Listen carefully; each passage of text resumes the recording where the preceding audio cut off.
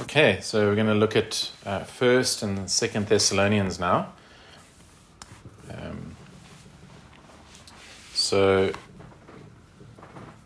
Thessalonica, also in Greece, but just again our little map. So there's Turkey at the top here,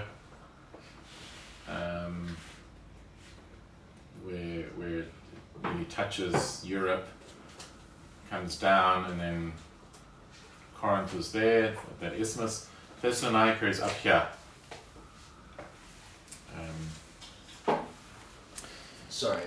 Like what would modern day Thessalonians be, or like, is that like Greece? Turkey, Greece, or? It's still Greece, yeah. It's Greece. still the city. Both these cities are still the same, Corinth and Thessaloniki.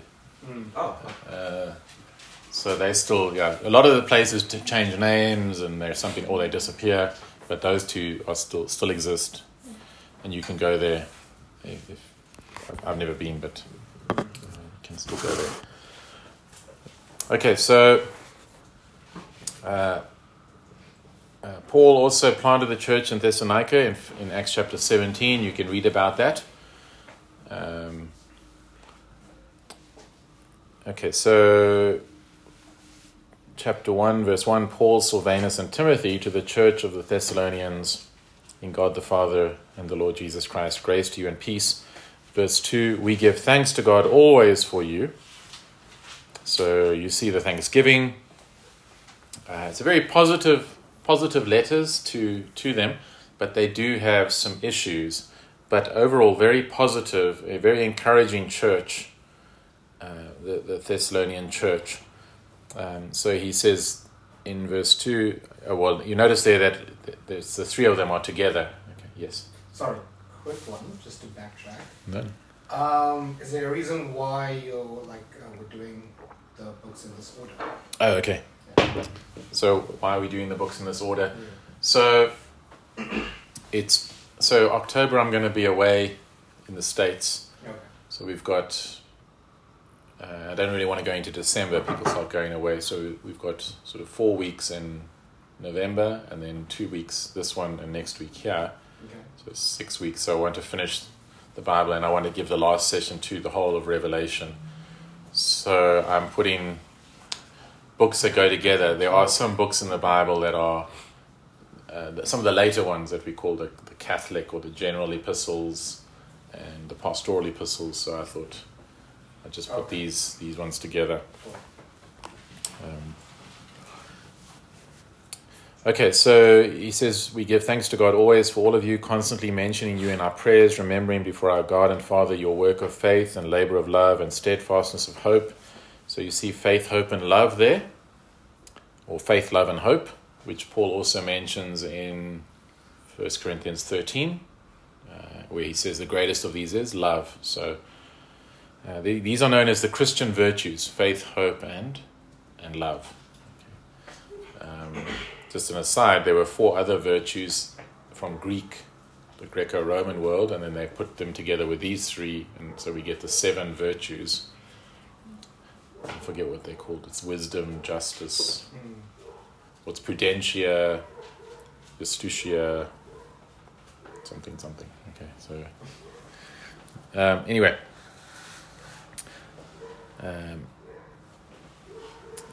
So he praises them for the way they received Paul's ministry.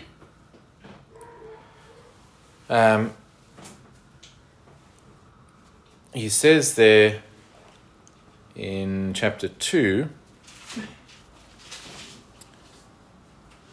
there's another thanksgiving for them. Verse 13, and we also thank God constantly for this. So there's 2 thanksgivings for them, so a wonderful blessing. But he says, we thank God constantly for this, that when you received the word of God, which you heard from us, you accepted it not as the word of men, but as what it really is, the word of God, which is at work in you believers. So this is very important. Paul is saying that when the scriptures are faithfully proclaimed, it's the word of God. Okay. So very important for us. So when we hear preaching and it's faithful preaching, even if you maybe don't like the guy's style, or you think the illustration was bad, or the suit clashes, or whatever, you and I must say, but it's God's word to me. That's what the Thessalonians did. They received the preaching as God's word, which is really puts a big responsibility on us, that we can't say, yeah, I'll think about it, because it's God's word to us. So when it comes to us, we have to obey it. It's not an optional thing. Maybe I'll see how this week goes or something like that. We are to obey God's word. The Thessalonians took that as God's word, and they responded. And so Paul praises the Lord for them. He is thankful for them. But they also face persecution. Verse 14, for you, brothers, became imitators of the churches of God in Christ Jesus that are in Judea. For you suffered the same things from your own countrymen as they did from the Jews. So Judea is back in Israel, in Judah. Remember that the believing Jews suffered persecution from the unbelieving Jews, and especially from the Pharisees. And he says, you're like them. You're being persecuted by your countrymen. They're being persecuted by their countrymen. And he says, and then he says this about those Jews. He says in verse 15, who killed both the Lord Jesus and the prophets, and drove us out, and displeased God, and oppose all mankind, by hindering us from speaking to the Gentiles that they might be saved, so as always to fill up the measure of their sins. But God's wrath has come upon them at last. So quite something. Paul is praising God for the judgment that has come upon the Jews who were opposing the spread of the gospel. Okay, so he wanted to see them, and he sent Timothy in chapter 3, verse 2. We sent Timothy, our brother, to find out, how they're doing.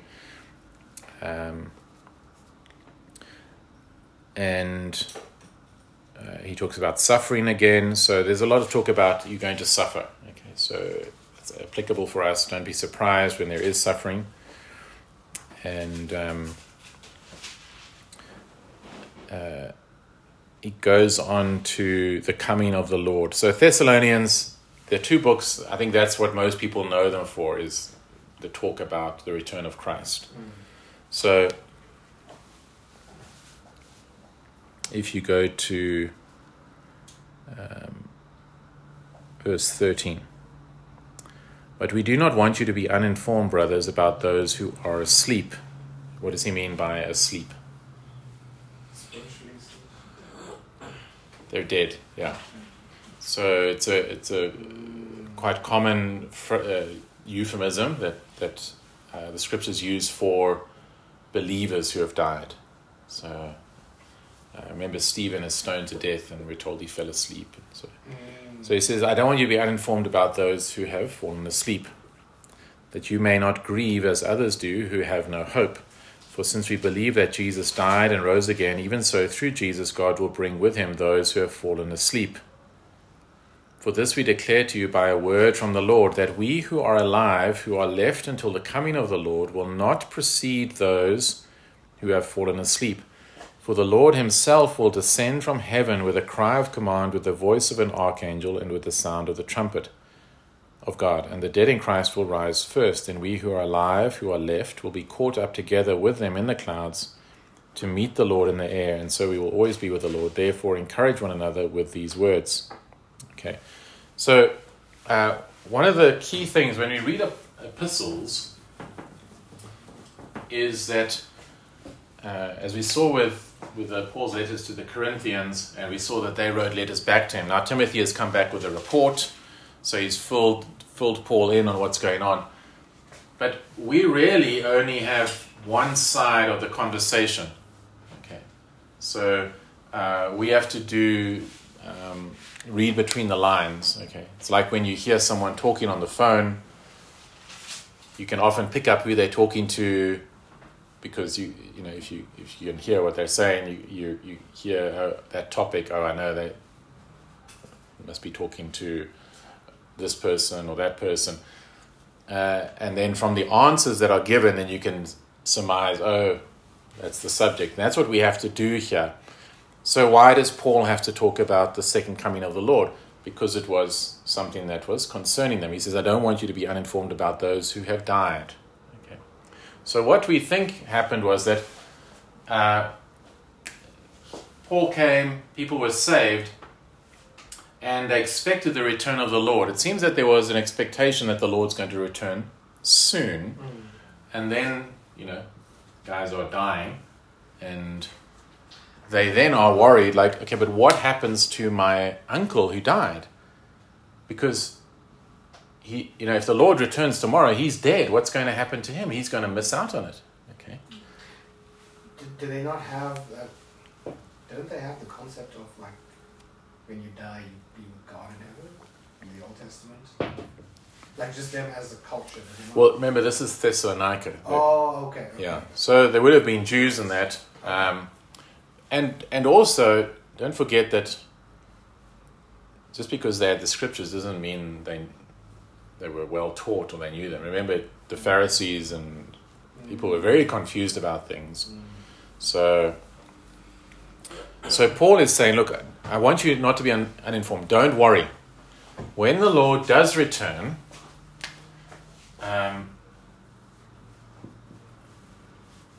the dead, so the Lord returns. I'm just going to draw a bright light here. Okay, when he returns, he says, the dead in Christ will rise first, and we who are alive, so whoever's alive at the time when Christ returns, are caught up with them, and we're caught up into glory in the clouds to meet the Lord in the air, and so will we always be with the Lord. Therefore, encourage one another with these words. So the return of the Lord is meant to be an encouragement, that we encourage one another. The Lord is coming again, and He's going to make all things new. Yes? Sorry, just on that, I've always been confused. It's not quite clear. So the dead just remain in their graves until the Lord comes again? Surely the dead are with Christ. But isn't that just their body? No. Yeah, so it is their body, because elsewhere Paul says to be absent from the body is to be present with the Lord. Yeah. So when, in the Bible, death simply is separation. Okay. So death is the separation of the soul or spirit from the body. For eternal death is eternal separation from God's gracious attributes. So when a believer dies, their spirit is immediately in the presence of God. But we were created to be embodied. So in Revelation you see that people are asking, to the Lord, how long? Those who are already in heaven are saying to the Lord, how long? How much longer must we wait until we get our glorified bodies? So they're naked spirits. So at the resurrection, at the return of Christ, that's when the body will be taken up and transformed and glorified and reunited with the soul, and those who are still alive will be immediately caught up and transformed. Is the scripture being like figurative though, or like literally like dead bodies are going to be? Oh no, I believe literally. Okay. So our salvation is holistic. Okay, so we don't believe in a. It's just your spirit's going to be saved, praise the Lord. It's a complete redemption. Your whole body, who you are, will be redeemed. And so we believe it's your body, and even if it's decayed into dust, God will figure that out. And to that extent, sorry not to lend the point, but obviously it's a tricky topic, but infants or babies, that obviously don't get to see life or die in the womb or are taken as big kids that are taken young, and some believe them to be with the Lord upon that time. So then, how does baby or maybe a fetus have a glorified body? Yeah. In a sense, how does that translate practically to the match theology? Yes. We're not given. I don't think we're given that information. Whatever it will be. I don't think we don't get the impression that there's. So even someone who's born deformed, will have a glorified body. So whatever it is will be good and right. Okay, whatever body, but there's no hint in Scripture that there's going to be little baby bodies, and I think, and even they won't be male and female. So that's another. Okay, what's it going to be like then? But it'll be glorious. It'll be something. There's no loss. Whatever. Yeah. Everything will be better. But I do tell Natalie there won't be much difference between this body and my glorified one.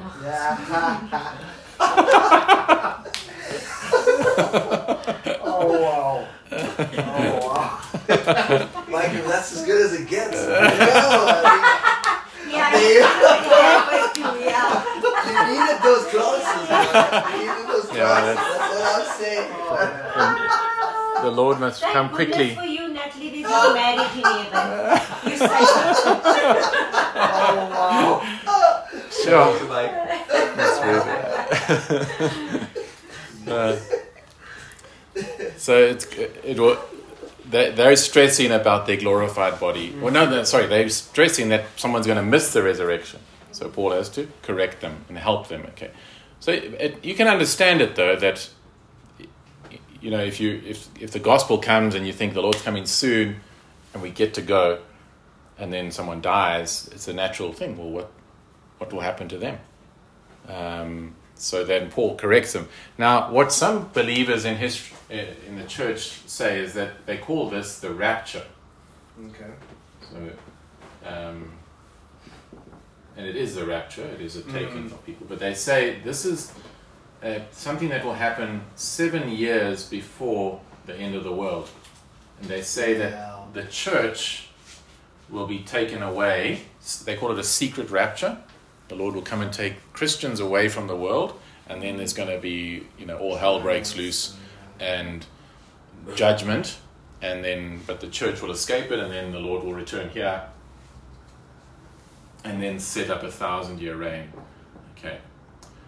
This is quite a modern view in the last 150 years, this 7-year period. Some people say it's a mid-tribulation rapture. So it's after 3.5 years, secret rapture. But when you read this, there's no mention of anything like that. It seems to be the end of the world, and it's certainly not secret. It's a cry of command, voice of the archangel, the sound of the trumpet of God. It's it's nothing quiet, or it's like, and God's people are caught up. Now it fits with other passages where, and we know from history that. Sort of a Roman general who had won a great victory, when he returned home or he returned to Rome, the inhabitants of the city would come out and meet him on the street and then come back in with him. Okay, and so that sort of fits with the Lord, drawing his people up as he on his way to the earth, and then he's going to he's coming in victory and power and majesty. Okay. Now, chapter 5 then, he says, "Now concerning the times and the seasons, brothers and sisters, you have no need to have anything written to you, for you yourselves are fully aware that the day of the Lord will come like a thief in the night." So remember, we spoke when we looked at Amos and some of those prophets, the day of the Lord. This is the final, capital D, day of the Lord. He says, look, you don't need to be panicky. I told you about it. It's going to come like a thief in the night. Okay. So again, when someone says, it's happening next year, well, it's not really like a thief in the night, While people are saying there is peace and security, then sudden destruction will come upon them as labor pains come upon a pregnant woman, and they will not escape. But you are not in darkness, brothers, for that day to surprise you like a thief. So this is what will one of the things for believers. It will be less of a surprise, okay? Because we're children of the day. You will start to see the signs that God talks about. Okay, but he says, we need to be awake. Okay, then he says we must encourage one another. Then he says in verse 12, we ask you, brothers, to respect those who labor among you and are over you in the Lord and admonish you, and to esteem them very highly in love because of their work. Okay, so he's talking about the pastors in the church. You are to esteem them very highly. Okay, okay, Gillian. Okay, we pass. Christian now. So, and then he says, and we urge you, brothers, admonish the idle, encourage the faint-hearted, help the weak, be patient with them all. So here, this is a really pastoral verse. So those who are idle, to admonish them, correct them. Okay, those who are being lazy. The word has the idea of undisciplined or disorderly. Okay, admonish them, correct them, rebuke them, encourage the faint-hearted. So there are Christians who are faint-hearted. Okay. Help the weak. There are Christians who are weak, but be patient with them all. Okay. So that's not just for pastors, though. I think all Christians must remember that. There are going to be Christians that you might get frustrated with, like, come on, get your act together. That's not the biblical way. We're not talking about someone who's just continuing in sin and needs to be rebuked and corrected. But there are Christians who are faint-hearted, that need to be encouraged and strengthened. There are Christians who are weak. Okay, so remember that. You're going to meet different people. Be patient with everyone. Okay. But it does seem, there's a little hint here that idleness or laziness is a bit of a problem. And that brings us to 2 Thessalonians, Paul's next letter to them. Again, verse 3, he starts, we ought always to give thanks to God for you, brothers and sisters. So again, thanksgiving. He starts off with the judgment of God, that God is going to return in judgment. And he says, he rejoices God is going to come and destroy those who persecute his people. So he says, he talks about their persecutions. In verse 4, verse 5, he says, this is evidence of the righteous judgment of God, that you may be considered worthy of the kingdom of God. Okay. Verse 6, since indeed God considers it just to repay with affliction those who afflict you, and to grant relief to you who are afflicted as well as to us. When the Lord Jesus is revealed from heaven with his mighty angels in flaming fire, inflicting vengeance on those who do not know God, and on those who do not obey the gospel of our Lord Jesus. They will suffer the punishment of eternal destruction, away from the presence of the Lord and from the glory of his might, when he comes on that day to be glorified in his saints and to be marveled at among all who have believed, because our testimony to you was believed. And so then he prays for them. Okay. So remember, as we saw in the prophets, the day of the Lord is good news or bad news depending on your side of the law. Okay, just as when the police come, if you're the thief, it's bad news. If you're the victim, it's good news. Okay. So when the Lord returns, it's glorious if you are right with God, to be marveled at. We will be marveling at him. We will have glorified bodies. We will have infinite delight and joy, and we will see justice done. Those who have sought to destroy God's people will be judged, and we should all delight in justice. But if you're not right with God, if you're one of those who persecutes God's people and hates God's people, then flaming fire, eternal separation from God. So make sure you're not one of those people. Make sure you're right with the Lord. And so, but there needs to be a recovery, I would say, to think like Paul. Okay. It's an interesting. A lot of Christians seem to battle with the idea of judgment. I do find it strange. I think it's maybe a lack of suffering or injustice. We should delight in justice. When rapists are caught and pedophiles are caught and thrown in jail, we praise God. Like, it's a good thing. When there's rampant crime and it's horrific. Justice is a good thing when it's just. When it's corrupt, it's wicked. We see through the prophets that this is not a self-righteous, oh, I'm better than you, I'm glad you're suffering. That's wicked and ungodly. And in fact, if you're self-righteous, you will be one of those. This is to say God is just. A universe without justice is a horrific thing. So Paul is able to say, he's coming again, it's going to be glorious, and God will judge those who seek to destroy you and persecute you. Okay. Yes, Ricardo. Isn't that hesitancy or lack of, that rejoicing element, I think maybe particularly in our circles, from a perspective of, there go I, but for the grace of God, you know what I mean? So it keeps you maybe reluctant or hesitant to rejoice at, like, say, the rapist going to jail, or like rejoicing as you should, like you said, at justice, whatever, or, the guy killing, it's like, could have been me, but for the grace of God, and like we just see ourselves as, like also stuck sinful. in the mud, sinful, and, Yeah. I don't know. Yeah, and remember, it's Paul who says that, but by the grace of God. So we keep that. So this is not, remember, it's not a self-righteous. It's not saying I'm better than that person. Yeah. Okay. It's just. Okay. So, otherwise everything's inconsistent. Otherwise, people who fought against Hitler are wrong. They could be like, well, how can I fight against him? I could also end up being a monster. Who knows? Yeah. We say, no, praise God for people who went and fought and destroyed evil and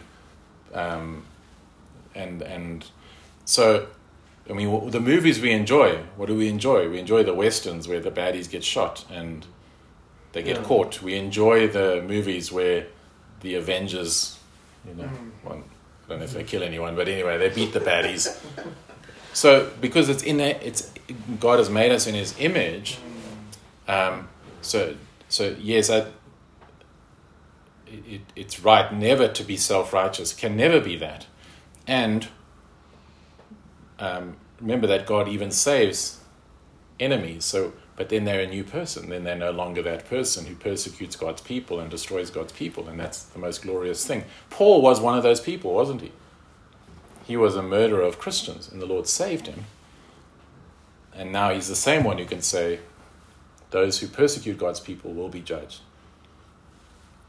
So we need to get that tension. So the whole Christian life is one of tension.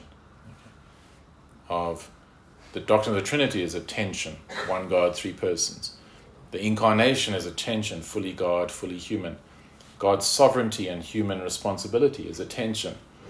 The love for enemies and rejoicing at their judgment is a tension. So but we still can't, like, perfect. We're not righteous. I don't know. It's hard maybe to have like a fully righteous thought on justice, without my sense of self getting into the picture of like, I'm applauding that the baddie got caught because good for you. I'm not right. I'm not Christ. I'm not fully. We're rejoicing that justice is done. Yeah. So when they recover your car and they catch the baddie, we rejoice. Now, it's not a like in your face or it's like there's a principle. Justice has been served here and we rejoice that there is justice in the world. See, an atheist has to have cognitive dissonance because there's no ultimate justice in that worldview. Yeah. It's in Christianity we say even if people seem to get away with it now, corrupt people that oppress and take advantage, etc. There is a time coming for justice to be done, and God will be absolutely righteous in His judgment, and we can say that's glorious because there will be a reckoning. People are responsible for their sin, and there will be a reckoning. You want to escape that? Well, it's in the gospel. Come to Christ and then, begin to change the way that you live. But it's here. So Paul is saying he's using it as a comfort to the Thessalonians. The Thessalonians are been persecuted and afflicted. And he's saying the Lord will come back and he will judge those who are afflicting you. Okay. And he writes it as a comfort. So if I battle with that, I need to then reshape and reform to become more in line with this. Okay. Because it is written as a comfort. It's like people who don't like the doctrine of election. Yeah. Peter says it's a comfort to you. If I'm not getting comfort from the doctrine of election, there's something not right. Okay. Yeah. Because Peter is saying, he has a comfort. You're chosen by God. You belong to God. Okay. So if I'm not getting that, then there's something wrong with me, not with the scriptures. So if I'm not getting the comfort that God is going to destroy those who cut the heads off of believers in North Africa, then there's something wrong with me. I really do praise God that they will be dealt with, that can do that to God's people, to my brothers and sisters in the Lord. So I was just reading it again today, and I was like, it just stood out. Okay, but our time is marching on. The big thing is chapter 2, the man of lawlessness. Okay, so there's lots of debate about this.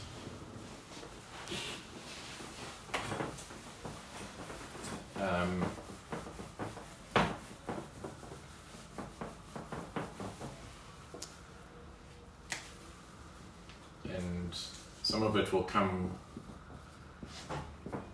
clearer when we do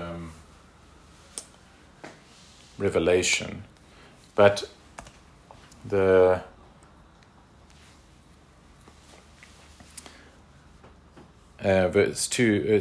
2, verse 1. Now concerning the coming of our Lord Jesus Christ and our being gathered together to him, we ask you, brothers, not to be quickly shaken in mind or alarmed, either by a spirit or a spoken word or a letter seeming to be from us, to the effect that the day of the Lord has come. So then now there's this concern. Maybe we've missed it, okay? Because people are dying, and so maybe the Lord's already returned, and we've missed it. So he says, no, I want to tell you, verse 3, let no one deceive you in any way, for that day will not come unless the rebellion comes first and the man of lawlessness is revealed, the son of destruction. Okay, so I would argue, there's some people who say, no, he's talking about what happened in Rome. I don't think that's correct. He's talking about the final day of the Lord. The return of the Lord will not happen until certain things happen. And one of them is the revealing of this man of lawlessness, what some people call the Antichrist. Okay, the Antichrist must first be revealed, and then the end will come. And this person will exalt himself. He'll take a seat in the temple of God, proclaiming himself to be God. So some people say that's the literal temple in Jerusalem, and it has to be rebuilt, and the Antichrist will go into the temple and say that he is God. I don't think that's really what's going on here, because what's the temple of God from 1 Corinthians? We saw that. The church. Eh? So we are and the church. So I actually think it's somebody who will claim to be Christian, or claim to be Christ even, in the church, that people will follow. Okay, in the temple of God, as in the church, the body of Christ. Okay, not in Jerusalem. He will proclaim himself to be God, and he says, do you not remember that when I was still with you, I told you these things, and you know what is restraining him now, so that he may be revealed in his time? For the mystery of lawlessness is already at work. Only he who now restrains it will do so until he is out of the way. And then the lawless one will be revealed, whom the Lord Jesus will kill with the breath of his coming and bring to nothing by the appearance of his coming. The coming of the lawless one is by the activity of Satan, with all power and false signs and wonders, and with all wicked deception for those who are perishing, because they refuse to love the truth and so be saved. Therefore God sends them a strong delusion, so that they may believe what is false, in order that all may be condemned who did not believe the truth but had pleasure in unrighteousness. Okay. So this Antichrist is going to come, and he's going to come with lying signs and wonders. So he's going to be able to do miracles. Okay. So can you see the danger when the church is obsessed with signs and wonders? Remember, Jesus even said that a wicked and adulterous generation seek after signs and wonders. So if the church is focusing on signs and wonders, they get excited when someone's one foot is shorter and it becomes a little bit longer, and that's just a con. It's easy to do that. They're so invested in signs and wonders. When someone comes who can really do signs and wonders, remember Jannes and Jambres, the Egyptian magicians in Exodus. When Moses comes and he throws his staff down, it becomes a snake. They're like, whatever. And they throw theirs down and they do the same thing. So Satan can do miracles. Okay. So when he comes and he can do real miracles, not these fake things, the church is going to believe that he's from God and be deceived. And the Lord says, they will be deceived because they loved not the truth. Okay. And therefore God will send them strong delusion that they might be damned because they love not the truth. So it's always, do you love the truth rather than signs and wonders? Okay, and chasing those things. Yes. Okay. So how would this apply to maybe, I think we spoke about it a couple of sessions ago, but how would this apply to, let's say, maybe a church who has been led astray by the leaders or by the pastors in the church? How would that apply to them? Because, I guess on a fundamental level, they've accepted Jesus Christ as their Lord and Savior, and they do believe Him, and they do have a faith. But in terms of, I would say, the intricacies of the Bible, they may not understand the truth. So how would that sort of... Look, if a person loves the Lord, they'll be fine. Okay. Because if a person loves the Lord, they're children of the day. Okay. And in that in that time when Antichrist and all of this in Revelation, you won't be you will see more. All Christians will know that because we're children of the light when that starts to happen. Okay. Paul says that you're children of the light. If you're claiming to be a child of the light but you're not actually, then that's a different thing. You will be deceived because you didn't really love the truth. Okay. So that's just a warning. Don't, those are not signs of anything. Okay. In terms of, if you're chasing that and you say that church down the road, they did this miracle, so that must be where God is working. That's not the sign of where God is working. Where God is working, there's a love for Him and a love for holiness. Okay, now we come to chapter 3, verse 6. Now we command you, brothers, in the name of our Lord Jesus Christ, that you keep away from any brother who is walking in idleness. Remember, we saw that in his first letter, admonish the idle. Now they pop up again, these idle people, and not in accord with the tradition that you received from us. For you yourselves know how you ought to imitate us, because we were not idle when we were with you. Okay. He says in verse 10, part B, if anyone is not willing to work, let him not eat. For we hear that some among you walk in idleness, not busy at work, but busy bodies. Now such persons we command and encourage in the Lord Jesus Christ to do their work quietly and to earn their own living. Okay. So it's become a problem in this church where people are lazy, they're not working. And how do they live then? Well, people have to give them handouts to live. And Paul says if they don't work, they mustn't eat. Okay, so that's an important practical thing just for wisdom for the church. It's not a charity, the church, if people are not willing to work. We understand, widows, orphans, the sick. We're talking about lazy people. Okay. Now, many theologians, and I attend to this, not all agree with this, but I think there's merit to it because I've seen it. This church is very concerned about the return of the Lord. And if you think the Lord is returning soon, like if you think the Lord's returning next month, you might be tempted to quit your job, Quit your job, maybe think I'm going to do lots of evangelism or something like that, and then he doesn't return next month, and then you become a busybody. You just visit people for coffee, and then you just so. And it's a real thing I've seen in churches that are obsessed with the return of the Lord. People won't go and study further. They won't. They say, well, what's the point of those things? The Lord's returning soon. And it's caused a lot of destruction.